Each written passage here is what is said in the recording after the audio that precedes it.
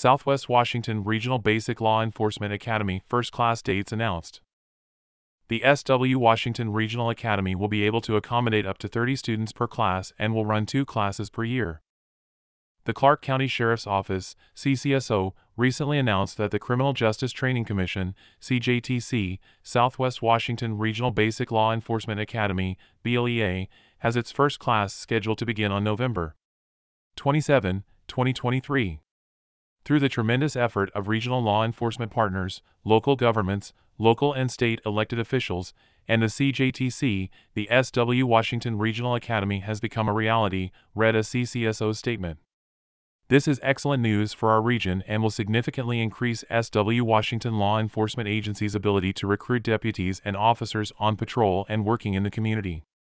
Historically, most recruit deputies have had to attend the academy in Burien, Washington, where local agencies had to compete with agencies across the state for limited academy slots, causing wait times for academy start dates to get longer and longer.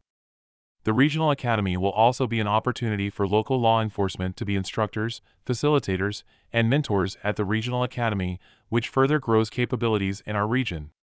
BLEA is Washington's mandated training academy for all city and county entry-level peace officers in the state. The SW Washington Regional Academy will be able to accommodate up to 30 students per class and will run 2 classes per year.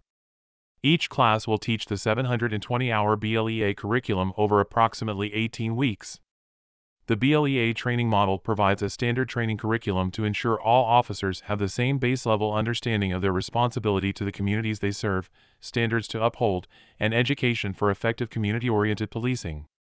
CCSO would like to thank all of its regional law enforcement partners and state and local elected officials who work to make the SW Washington Regional Academy happen.